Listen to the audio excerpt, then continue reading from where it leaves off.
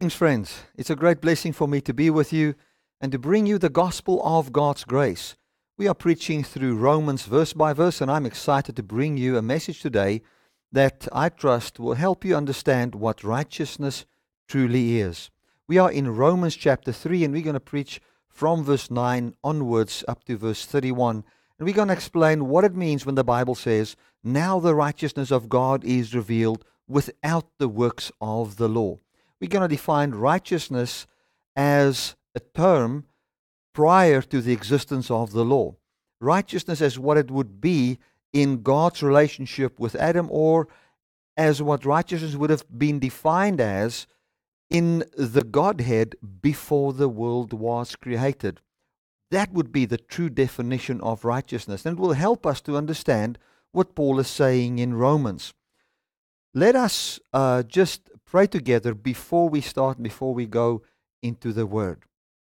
Father, I want to thank you so much for your grace and your mercy. I want to thank you for your kindness. I want to thank you that you empower me to preach your gospel boldly today. In Jesus' mighty name, amen. Before I get into the Word, I want to welcome all our viewers. It is wonderful to have you here and have you join in our webcast today. The purpose of this web church is to create a place where people can meet one another, people that are like-minded. They don't have a local grace-based church where they can fellowship. It also serves as a place where people can receive teaching as pertaining to the gospel of Jesus Christ. My ministry is focused on teaching, and I want people to understand. There's a passion in my heart for people to understand what Paul was saying when he was writing, to understand what the writers of the books of the Bible had in mind when they were writing, and what God's Spirit is bringing to all of us through the writings of the Bible. And we all know that the writings of the Bible is all found in what God wanted to say to man from the beginning, which was that he was giving us the promise of eternal life. Glory to God. So to all folks that have just slotted in for the first time, I trust that you will be comfortable and enjoy the message that I have today. Prepare yourself to have an in-depth teaching. The Sunday services is geared towards in-depth teaching. Glory to God. Now, in today's message, I'm going to answer 4 questions, and I've put these 4 questions on my Facebook page earlier this week, and the questions are these. What is the righteousness of God? How do we define righteousness? There's no question 2. How do we define righteousness before the giving of the law? How do we measure it? Why would faith be counted for the imputation of righteousness? Why is faith needed for the imputation of righteousness? We want to understand the logic behind it. And what is unrighteousness before the law, and why? Now, as an introduction, I want you to know that the Bible is a very old book. It's very old writings. It would just be a frivolous exercise to try and read the Bible inside our culture today. Although the message of the Bible is for all cultures and for all people groups, it would be absolute foolishness to go and read the Bible from our perspective or inside our logic, thinking that Paul had the American mindset in mind when he was writing his letter to the Romans, thinking that the writer of Genesis had the South African system wherein we have 11 nations, 11 different languages. We've got the apartheid system and all of that mixed in with all kind of ideologies, that he had that in mind when he was writing to the people of his time. He didn't know about us. He didn't know that the world will be what it is today when he wrote. He didn't have any of that in mind. We need to understand that. I mean, if we just go and look at Shakespeare, which was born in 1556, I think it's 1556, died in 1614. I mean, that is just a few hundred years ago. And we look at his plays that he wrote. I think he wrote um, about 35, 30, 38 plays. And if we go and look at that, and we look at how people analyze that and teach that in schools and universities and all of that, and how they still today look at what Shakespeare wrote and find it impossible to understand without going into the realities of Shakespeare in his time, how much more for a document that was written 2,000 years ago or 4,000 years ago? 4,000 years ago. Think of that. That makes Shakespeare new. And yet we find it difficult to understand what Shakespeare was saying outside of adopting or going into that culture and leaving our culture behind. It would simply be impossible. Imagine the people that were under the Mesopotamian, Babylonian kind of an influence for thousands of years, from about 4,000 before Christ until about 300 before Christ, in the time of the Hellenization with Alexander the Great, when he came and where the world was basically Greekified and then taken over by Rome, where there was a mixture of different cultures placed into one big bowl. With that mindset there, if we today want to use our mindset to understand that, I want to tell you it's going to be very difficult and bordering to impossibility. We have to adapt and see what those people have seen.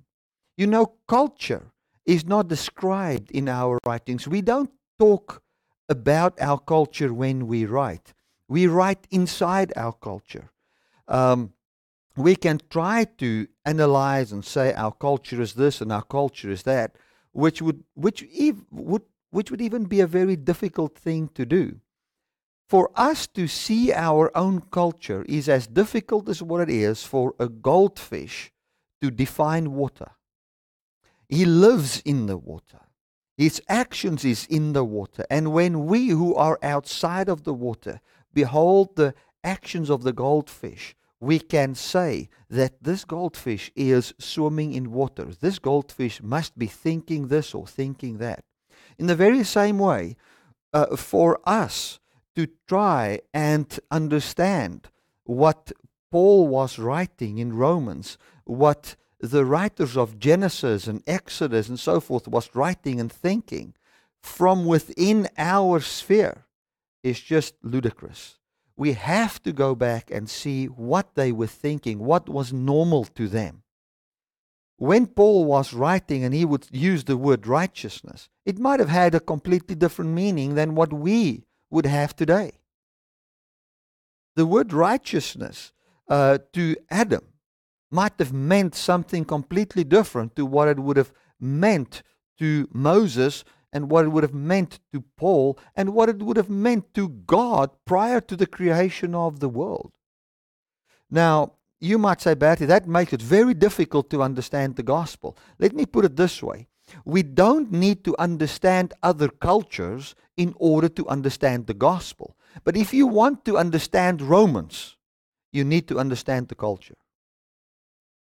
Let me say it again. You don't need to understand history and cultures or none of those things. You don't need to understand context, none of that, in order to understand the gospel. Because the gospel is simply this. God has promised you eternal life. He raised a man from the dead who is now ruling, and he will give it to you freely. Just believe him. And as you believe this, you find that he starts to bring life to you. That's all that there is to it. There's nothing more. That's the depths of the gospel. But to find that simple message in the writing of Genesis, to find that simple message in the creation story, to find that simple message in Adam's story, to find that simple message in the Exodus of the people, the Israelites, to find that simple story in Isaiah and in Jeremiah and Ezekiel, you have to look at their realities to see that story. And if we are scholars of the scriptures and we want to study the Bible, we have to come to a place where we realize that it is that these people that wrote these things in the Old Testament and in the New Testament, that they wrote from certain understandings which might not be our understanding. The concept of righteousness for a liberal in America or in Europe is completely different than the concept of righteousness for a Muslim in Saudi Arabia. And just in our world, if we write the word righteousness today and read it in, let's say, 4,000 years from now, those people would have to consider our culture and what we are in and leave what they are in to understand what we have meant so that it can be applicable to them. Okay, I just have to say that because, and I want you to know that it is not needed to understand all these things to know the gospel. So I don't want to make it complicated. It's very easy. The gospel is that there was a man, Jesus, that God promised eternal life. He brought forth a man that conquered death, and he will now bring forth eternal life for whosoever believes on him. That is it. That is how simple it is. And we are not saved by our works, but we are saved by God keeping his promise. Now, with that in mind, let us go to Romans chapter 3. Romans chapter 3, and I'm going to go through a little bit of the history here. Romans chapter 3, and let us read verse 9. It says here, "What then? Are we better than they? No, in no way. For we have before proven, both Jew and Gentile, that they are under sin." So what is Paul saying here? Paul is saying that, and this is what he wants to do. We need to understand the culture wherein Paul was. Paul was in a culture where human flesh meant a lot. It would be the same as what it would be in a very staunch Jewish background today, wherein everything is about the flesh. Everything is about the human body, wherein there would be the flesh of the Gentiles and the flesh of the Jews. That's the culture from where Paul is writing. That is logic to him and to everybody in that time from the perspective of the Jews. And that was preached to the Gentiles, and the Gentiles were also then very fleshly minded. Fleshly minded meaning of what people group are you? Are you a Jew or are you a Gentile? Then the Jews, and we need to understand this, they thought that they would inherit the kingdom because of their Jewish flesh. They thought that the kingdom belonged to Israelites. That's very important. If you don't understand that, you cannot read Romans. You will not understand what Paul was saying. You will read Romans 3, you will not know what he's saying. You'll read Romans 1, you will not know what he's saying. Although you might know the gospel. The gospel is that God gave his son, that he died, that he rose again, and through him you have eternal life by simply believing upon him, having the hope of the resurrection. If you believe that, you're fine. But knowing that is good unto salvation, but that is not good unto knowing what Paul was writing. You need to understand the history here. So Paul, he was trying to correct people that were thinking that the kingdom of God belongs to flesh, to a certain group that in their flesh were Israelites to whom God gave the law.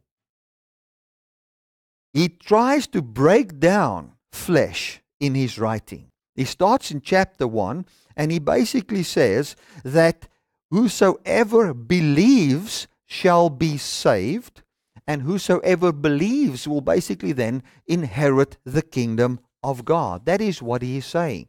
And then in verse 18, he goes and he defines that all kinds of flesh, be it Jewish flesh or Gentile flesh, are sold under sin.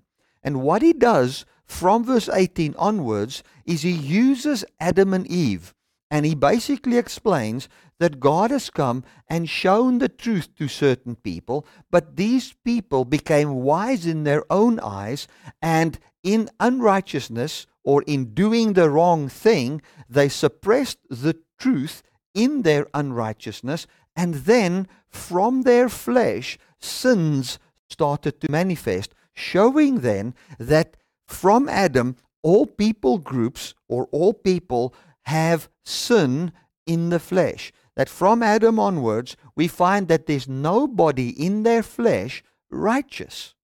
And then he goes into chapter 2 and he then explains to the Jewish people that they shouldn't think that they are exempt from these people groups because they have the law and judge others as sinners, because they themselves cannot keep the law and dishonors God as the other Gentiles does. And the same fruit of death that's in all people groups is also found inside the Jewish people, meaning that their flesh is as unrighteous unto salvation as what the flesh of all people groups are. And then he comes in verse 9 here and he says, are we then better than they? He says, in no way. We have concluded that all people are under the power of sin. And then verse 10 says, as it is written, there is no one righteous, no, not one. So, what is he saying? He is saying that all people are under the bondage of sin and death. All people are sold out under sin, meaning they are slaves of sin, that they cannot by their own power attain unto eternal life. That is what he's saying. And then he connects that with righteousness. He says they are all unrighteous. There's no one righteous, no, not one. There is not one that understands. There's not one that seeks after God. They have all gone out of the way. They have all become unprofitable, meaning that their doctrine and what they teach and what they try to do, that it's not good unto eternal life. That their throat is an open grave, meaning their doctrine they teach just speaks of death and cannot bring life. It says here that with their tongue they've used deceit. Paul is now referring back to Adam and Eve, where the devil has come and deceived them. How did he deceive them? He told them, listen, you can by your own power, by standing in the solitude of yourself, you can have eternal life. God is lying. You will not surely die. There is no reason for death in your flesh. Your flesh is okay. From your flesh, you can have eternal life. That is what he's teaching him. What the devil was doing. He was deceiving Adam and Eve. He says they use deceit. Paul even comes and he says sin in the flesh has also now deceived him in Romans 7. We will look at that a bit later. He says the poison of snakes is under their lips. Why is he using that language? He's referring back to Adam and Eve.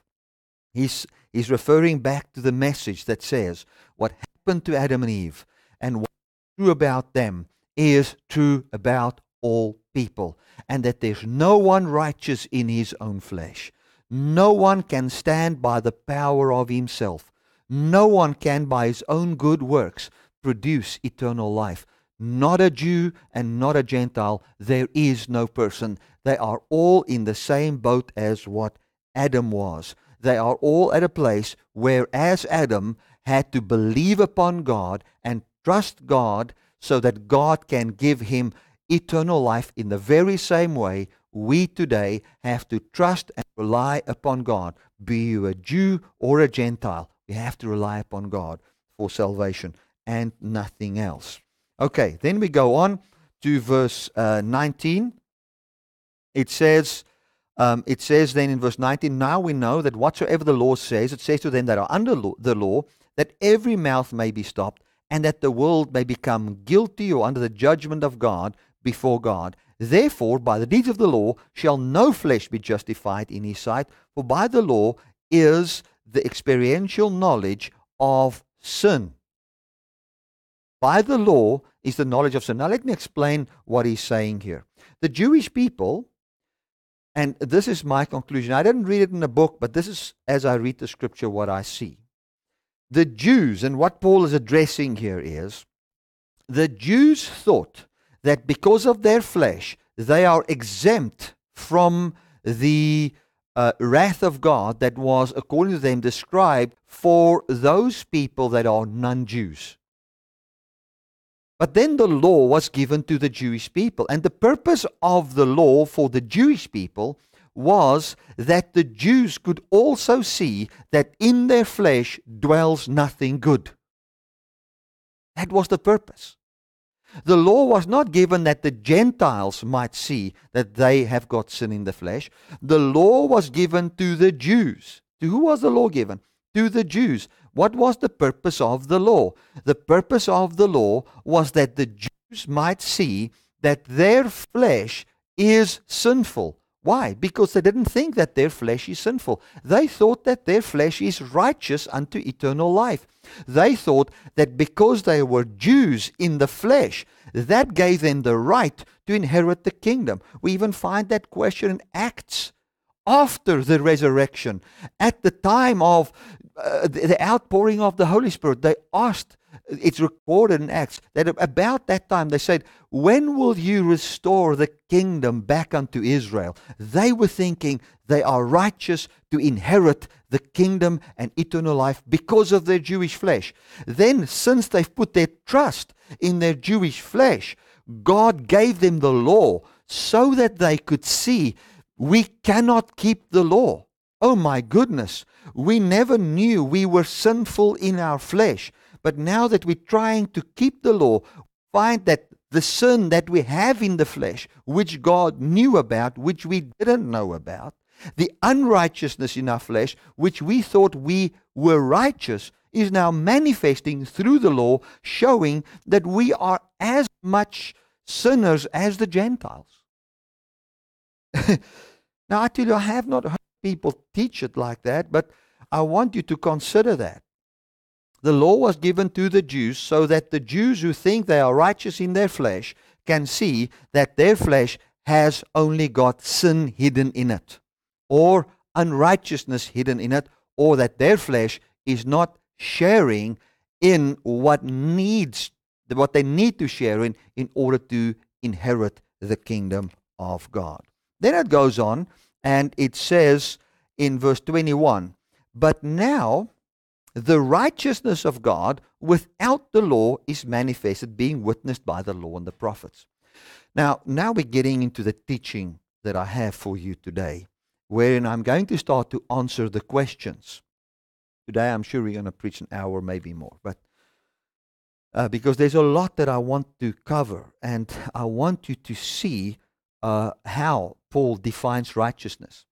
When we look at what he was expressing in chapter 1 from verse 18 to chapter 3 and verse 25 about 20 verse 20, from chapter 1:18 until 3 verse 20, what he is basically saying is that man in his flesh could not attain unto eternal life. When man in the beginning became wise in his own eyes, did not believe that he was just a natural man. We're going to prove that from the scripture. When they did not believe that they were just a natural man, but they became wise in their own eyes, and they thought that from themselves they are wise unto life, they found that they were not. They found that in their flesh was nothing good unto eternal life. And that is defined as unrighteous. By verse 20, when the Bible says, now the righteousness of God, or the condition wherein God is, whereby He can produce eternal life in us, is now made manifest without the law, saying that God does not need our flesh to produce eternal life. He from Himself is in the condition which can afford the bringing forth of life in us free from our works. That is what he is saying. Now, righteousness, I want to explain that today. I've got two, let's say, props here. I've got a cup and I've got a pair of scissors. And I want to define righteousness by using this. Now, my question to you would be, is this cup righteous? Now you would say, what are you asking? Now, if the word righteous, and you will see in the notes there, is defined as, according to Thayer definition, you can see on page 2, in a broad sense, the state of him who is as he ought to be, righteous, the condition acceptable to God. Okay. He who is in the state as he ought to be. Now, if I ask, is this cup in the state that it ought to be? Obviously, we can say yes, as pertaining to, this is a coffee mug, to keeping hot water and coffee or tea or whatever you want to put in this, in it. It can hold water. It's waterproof. It can keep water in it. It has been made for that. It's righteous unto that. But it is not very righteous when it comes to, or in the condition that it should be, when it comes to cutting paper. I mean, if I take this pair of scissors and I cut my notes here, I mean, it does a perfect job. But if I want to take some water and I want this to keep water, and I pour water on it, it is in the condition that it should be, or that it's supposed to be, to keep water. It is righteous, or as it's supposed to be, unto cutting paper, not unto keeping water. In the same way, the cup. This cup cannot cut paper. I can try. I mean, I will ruin the paper. I will not cut it because it has not been designed for that. In the same way, Paul comes and he uses human flesh from Romans 1:18 all the way to Romans 3:20. And he's saying that human flesh is not righteous unto eternal life. It doesn't have the ability in itself to produce it. And should you think that flesh is righteous to produce it, as what Adam thought, what happens? The law gets added to you so that you can experience your sin. Sin would then be defined as harmatia. Let me see if I've got it in the notes here. I didn't put it in the notes. So look at the definition of sin. But the definition of sin, the literal definition of sin, it is combined out of two words. Not is the one word, and then the last word there is, or the second word is, to have what is allotted to you, or to be a partaker of. It means not to partake of. So human flesh does not partake of the ability to produce eternal life. Human flesh is natural, it is of the earth, it is earthy.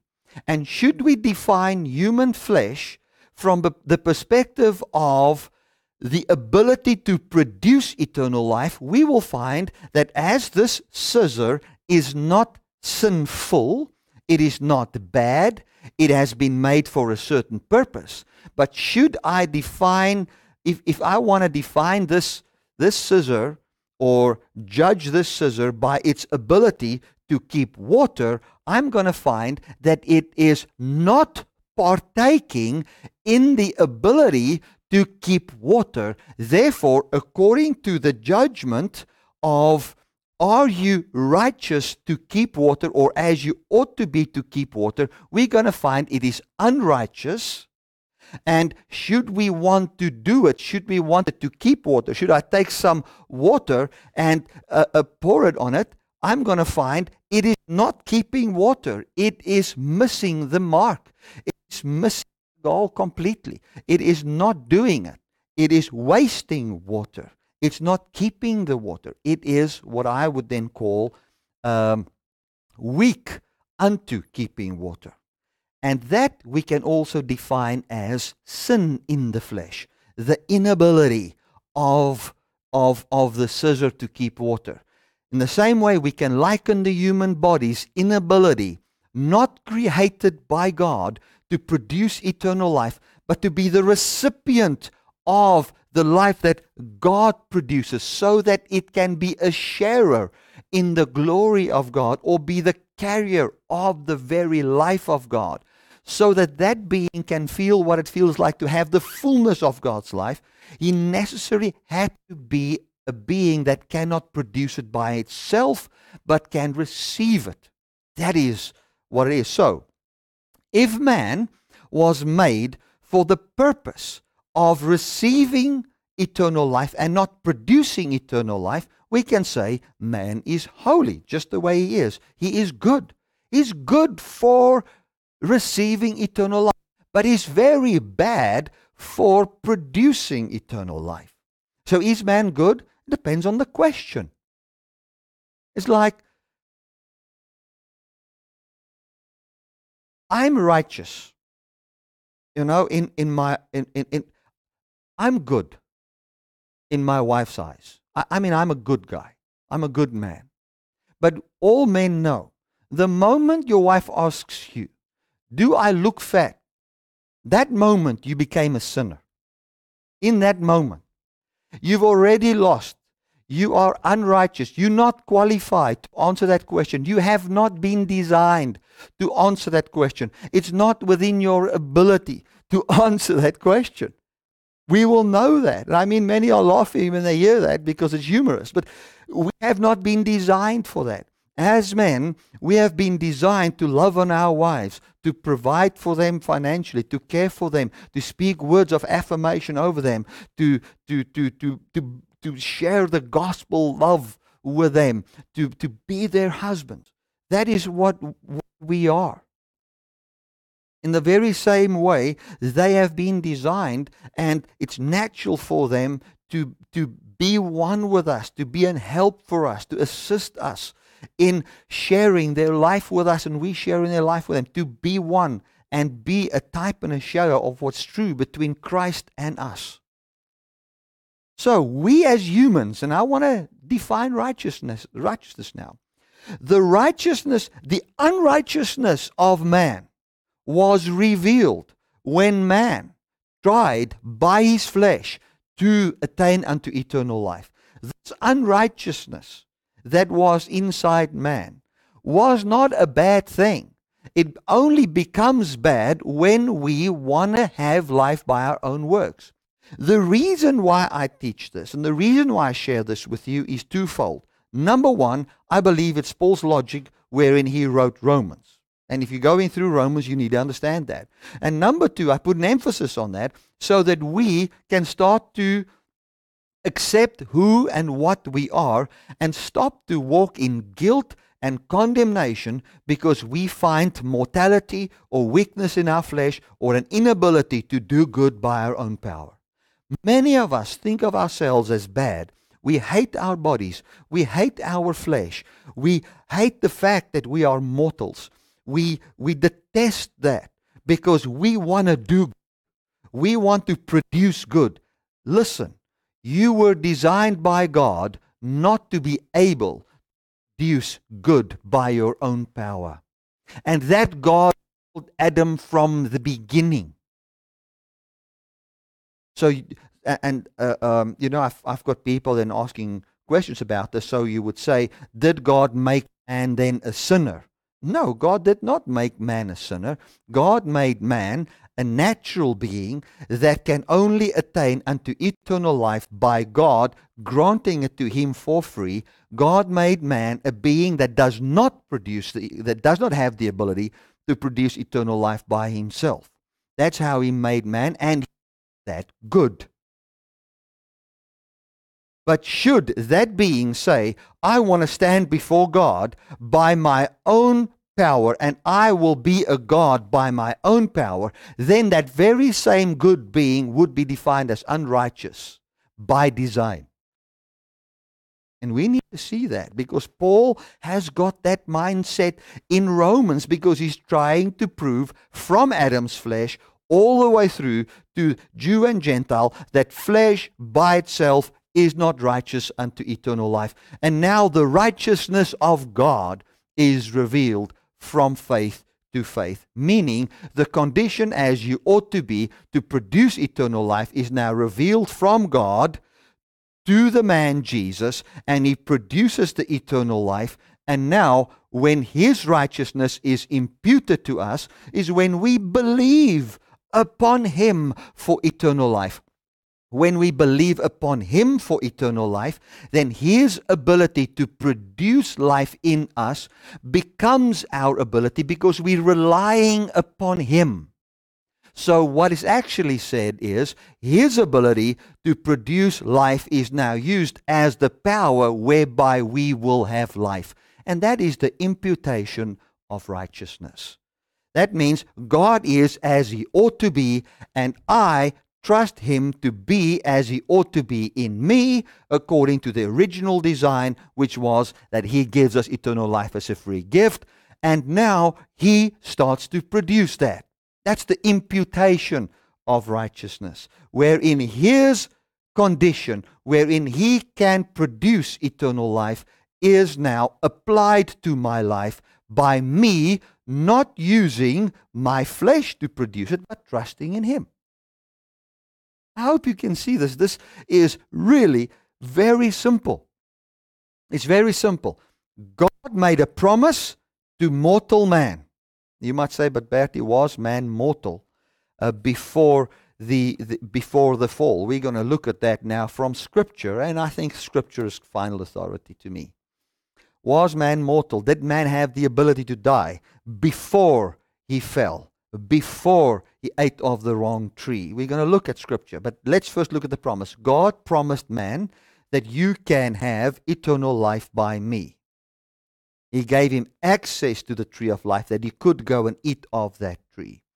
This man was not in the condition, he was not righteous unto eternal life by his own works. He was not made to produce that. His flesh had a weakness. He could not produce that by himself. It is impossible. God promised him. What would be the right thing to do? If man was as he ought to be in the presence of this promise, what would that look like? Very simple. Just believe God. Then this faith would be accounted to him as the condition wherein you ought to be to have eternal life manifest in you. So that is why righteousness for us is by faith.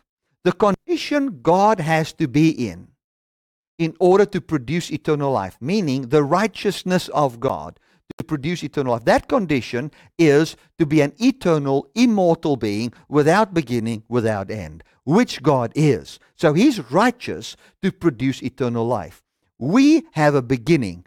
We cannot produce eternal life by ourselves. So we are not righteous unto eternal life. But how will we attain unto righteousness that we can have eternal life? We trust the one that has promised us. Then as we believe him, then our faith is accounted to us for righteousness. Why? Because we are now making use of his ability to produce eternal life in us, and now our faith is accounted to us for. That is how you ought to be in relation to the one who's righteous that can produce eternal life. Just believe. That was true from the beginning. It is then manifested as true in Abraham, and it is manifested as true today, as we believe upon the Lord, knowing that we in our flesh dwells nothing good as pertaining to producing eternal life. Yet in our flesh we are the temple of God. We are holy. Our bodies are holy, but our very bodies that are holy as a temple of God, as the place where God must dwell unto eternal life, is very unholy as pertaining to being the source of eternal life. I hope you understand the language there. Now, let us go to 1 Corinthians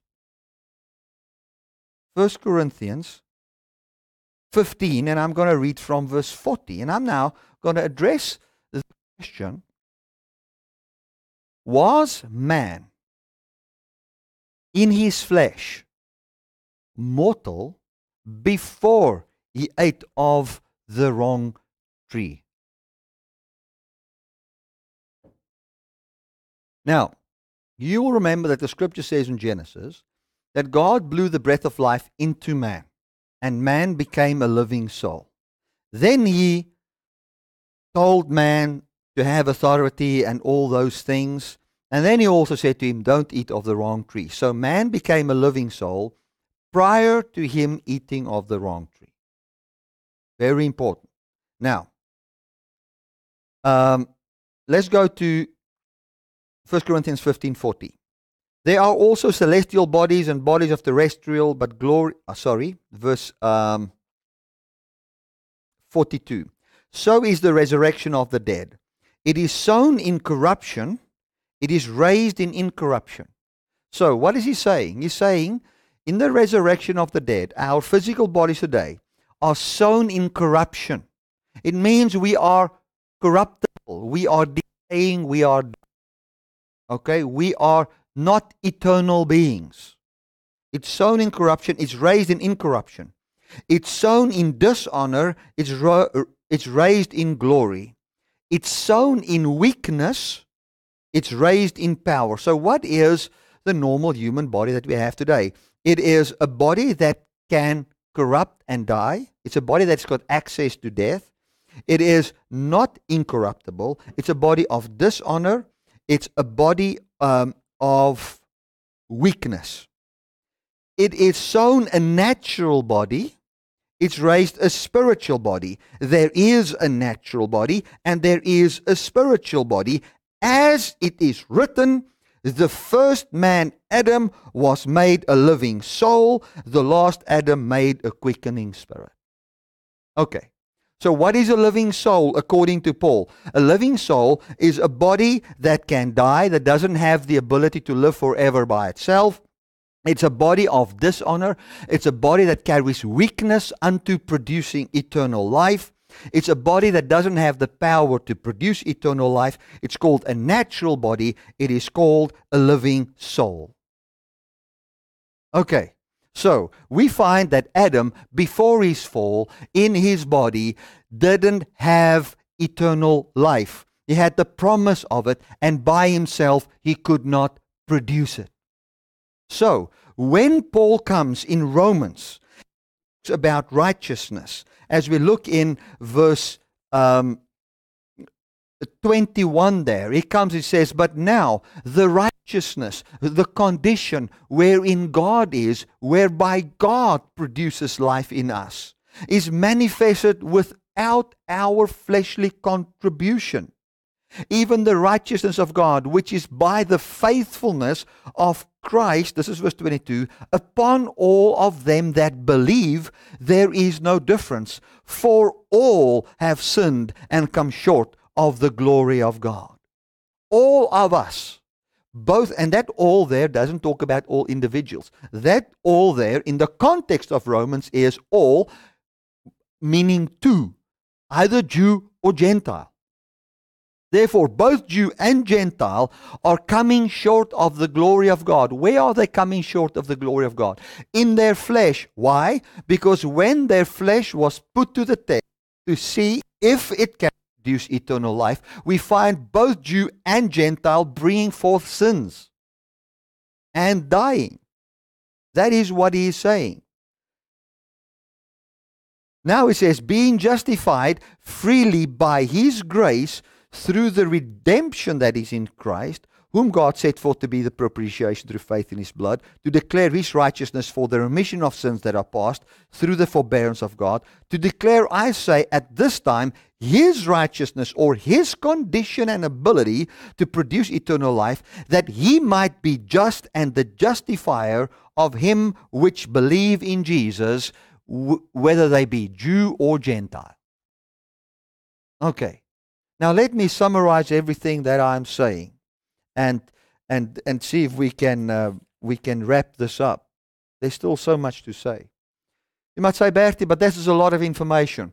let me summarize it and put it all together. Number one, you don't need to understand any of these things in order to know the gospel of Jesus. But should you want to go through Romans verse by verse and you want to understand what Paul's logic was about righteousness, unrighteousness, the flesh, sin in the flesh, and so forth, you need to understand what I just shared.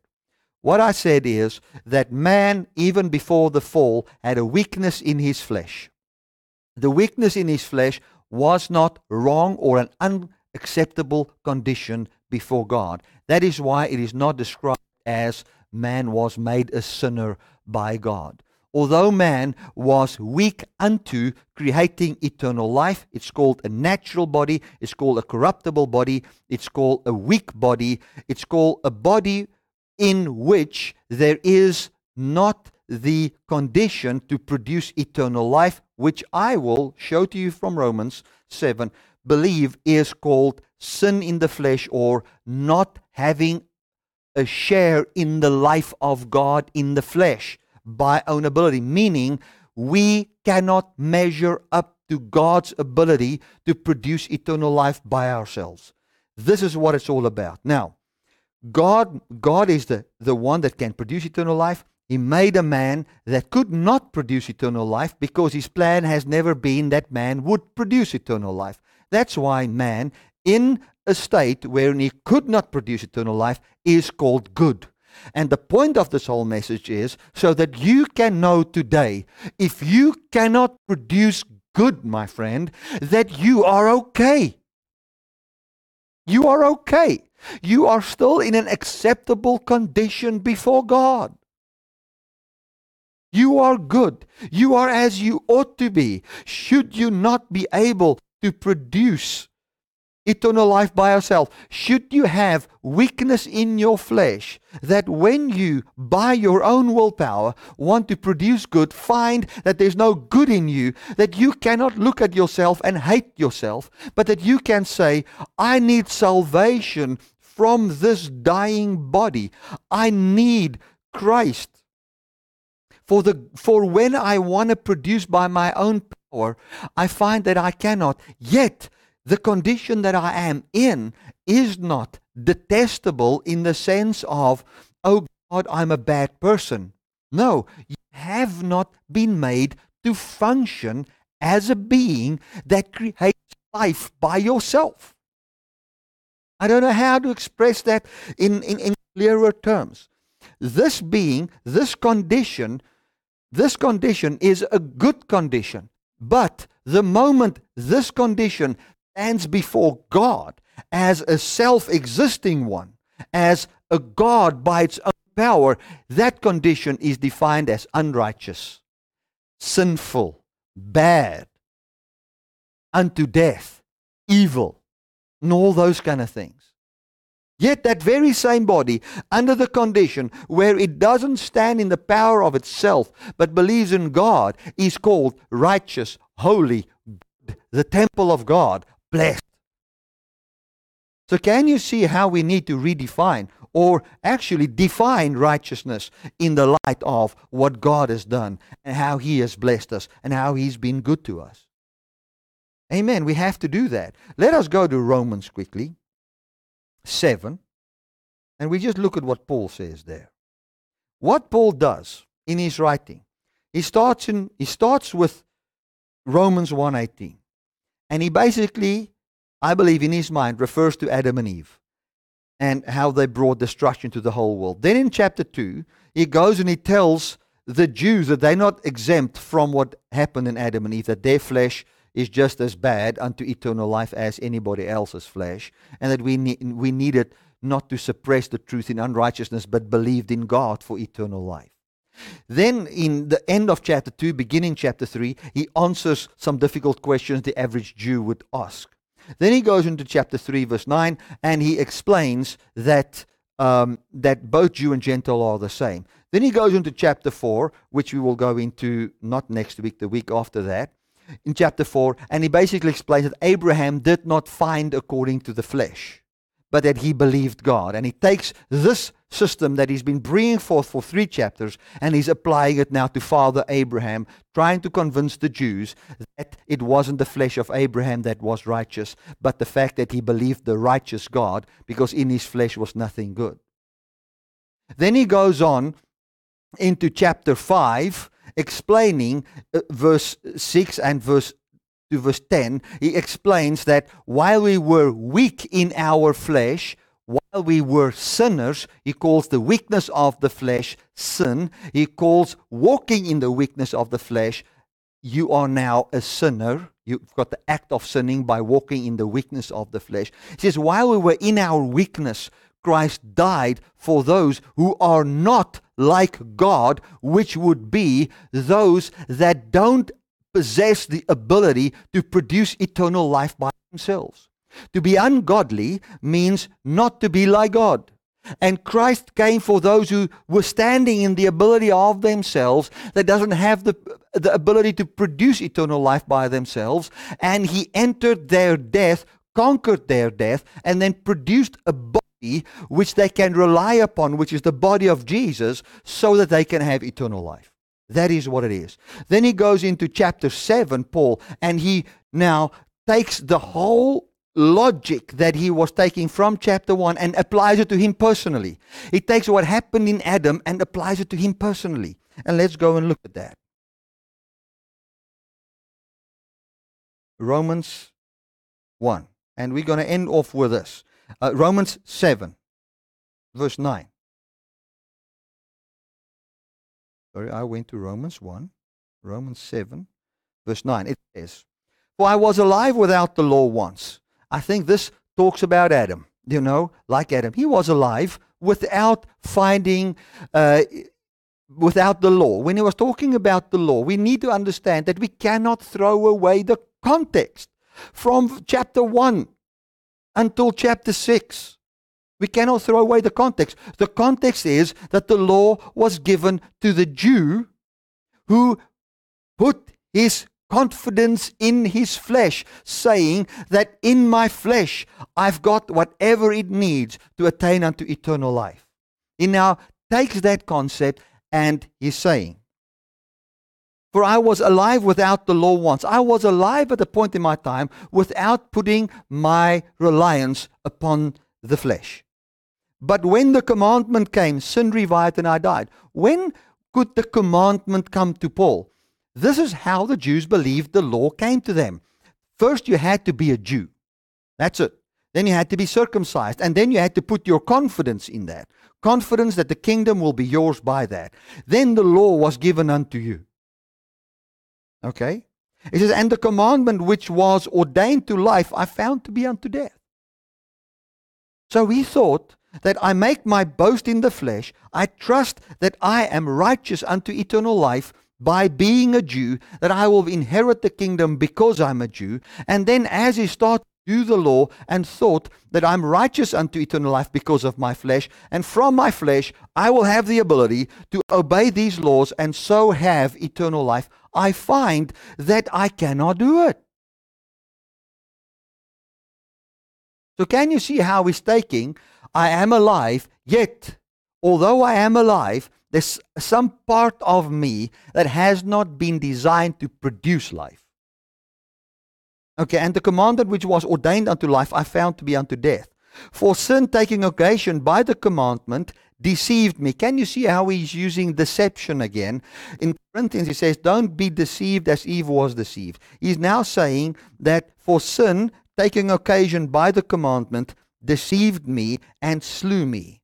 Wherefore the law is holy and the commandment is holy and just and good. So what he's saying is, the law is holy, but I, by my own ability, by my flesh, does not have the ability to keep the law. But the fleshly mind, meaning boasting in my flesh, I was deceived by thinking that my flesh, my ability, my Jewish ability, deceived me. The message that you as a Jew can do the law deceived me.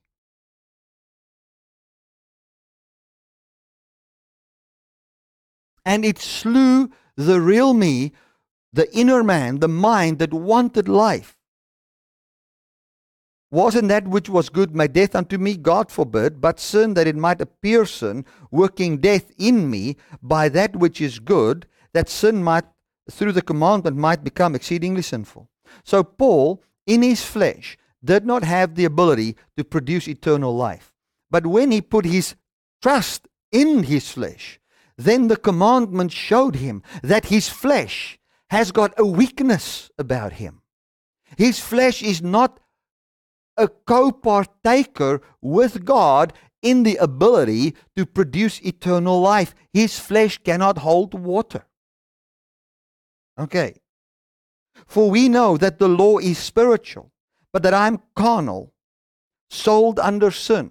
Now, carnal there talks fleshly, talks about what Paul talked about in 1 Corinthians 15, where he says the first man was of the earth, earthy. It was of the earth, earthy, a natural man. And he comes here and he says that I find that my body is natural. I come to the same discovery as Adam. Adam thought that by his flesh he can live forever. But the moment he tried to implement the flesh, he discovered that his flesh does not know how to produce eternal life. And we're going to get to that verse now. For we know that the law is spiritual, but that I'm carnal, sold under sin. Sold under sin, going back to chapter 3, verse 9, where he says both Jew and Gentile are under sin. Now he's explaining what it means to be under sin, to be under the inability of the flesh to produce eternal life. For that which I do, I allow not. For what I would, that I do not. But what I hate, that I do. If then I do which I wish not, I consent unto the law, that it's good. Now then, it is no more I that do it, but sin that dwells in me. Now he explains what sin was that dwelled in him. For I know that in my flesh dwells no good thing. For to will is present. Now he explains what the sin in the flesh is. But how to perform that which is good, I find not. So what is sin in the flesh according to Paul? Not knowing how, the flesh not knowing how to produce eternal life.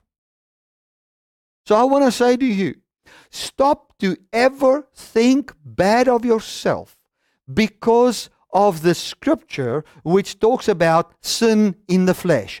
All that sin in the flesh means is that you are a natural man. It's natural, it's normal for any person, should he try to be saved by the works of the law, to find the fruit of a natural body in him, not knowing how to produce eternal life. So I conclude, and this is the message that I have for you. That the first man, Adam, was of the earth, earthy. And the last man is from heaven, talking about Christ returning, who's poured out his Spirit, is one from heaven, heavenly, which will also quicken our mortal bodies. Let us therefore not trust in our own ability to keep rules and commandments unto life, but only believe on the resurrected Jesus. For we in our flesh has never been made for the purpose and designed by God to produce eternal life. We from the beginning were unrighteous when we would measure ourselves with a measuring reed of, can you produce eternal life? We cannot. If we would measure ourselves from the first day God gave us the breath of life, we would measure and say, in this man's flesh alone, just by the flesh, is not the knowledge on how to produce eternal life by itself. It is impossible. And Paul defines that, according to my reading of the scriptures, as sin in the flesh. Sin meaning not partaking or not having a share in. Flesh was not having a share in the ability to create eternal life. We were definitely in the condition where we can be the recipients of eternal life. That's why you can today, even if you've got weakness in the flesh, even if you define yourself as having sin in the flesh, you can look at yourself and say, I am loved by God. I am as I ought to be. I'm believing Jesus, although I see in my flesh no good thing on how to perform what is good. Hallelujah. I want to thank you so much that you've watched this message. I trust that it's blessed you and helped you to understand what was in the mind of Paul. Next week, we will not be having a Sunday live stream because I will be in Brazil. I'll be preaching in Brazil. Should it be possible that there's a live stream, I will definitely stream it. But I will be preaching in Brazil, and then in 2 weeks, we will continue and jump right into Romans chapter 4. With what is in mind, what I've just preached to you, go back to Romans and read chapter 3, and you'll see it is all there. Thank you so much. God bless.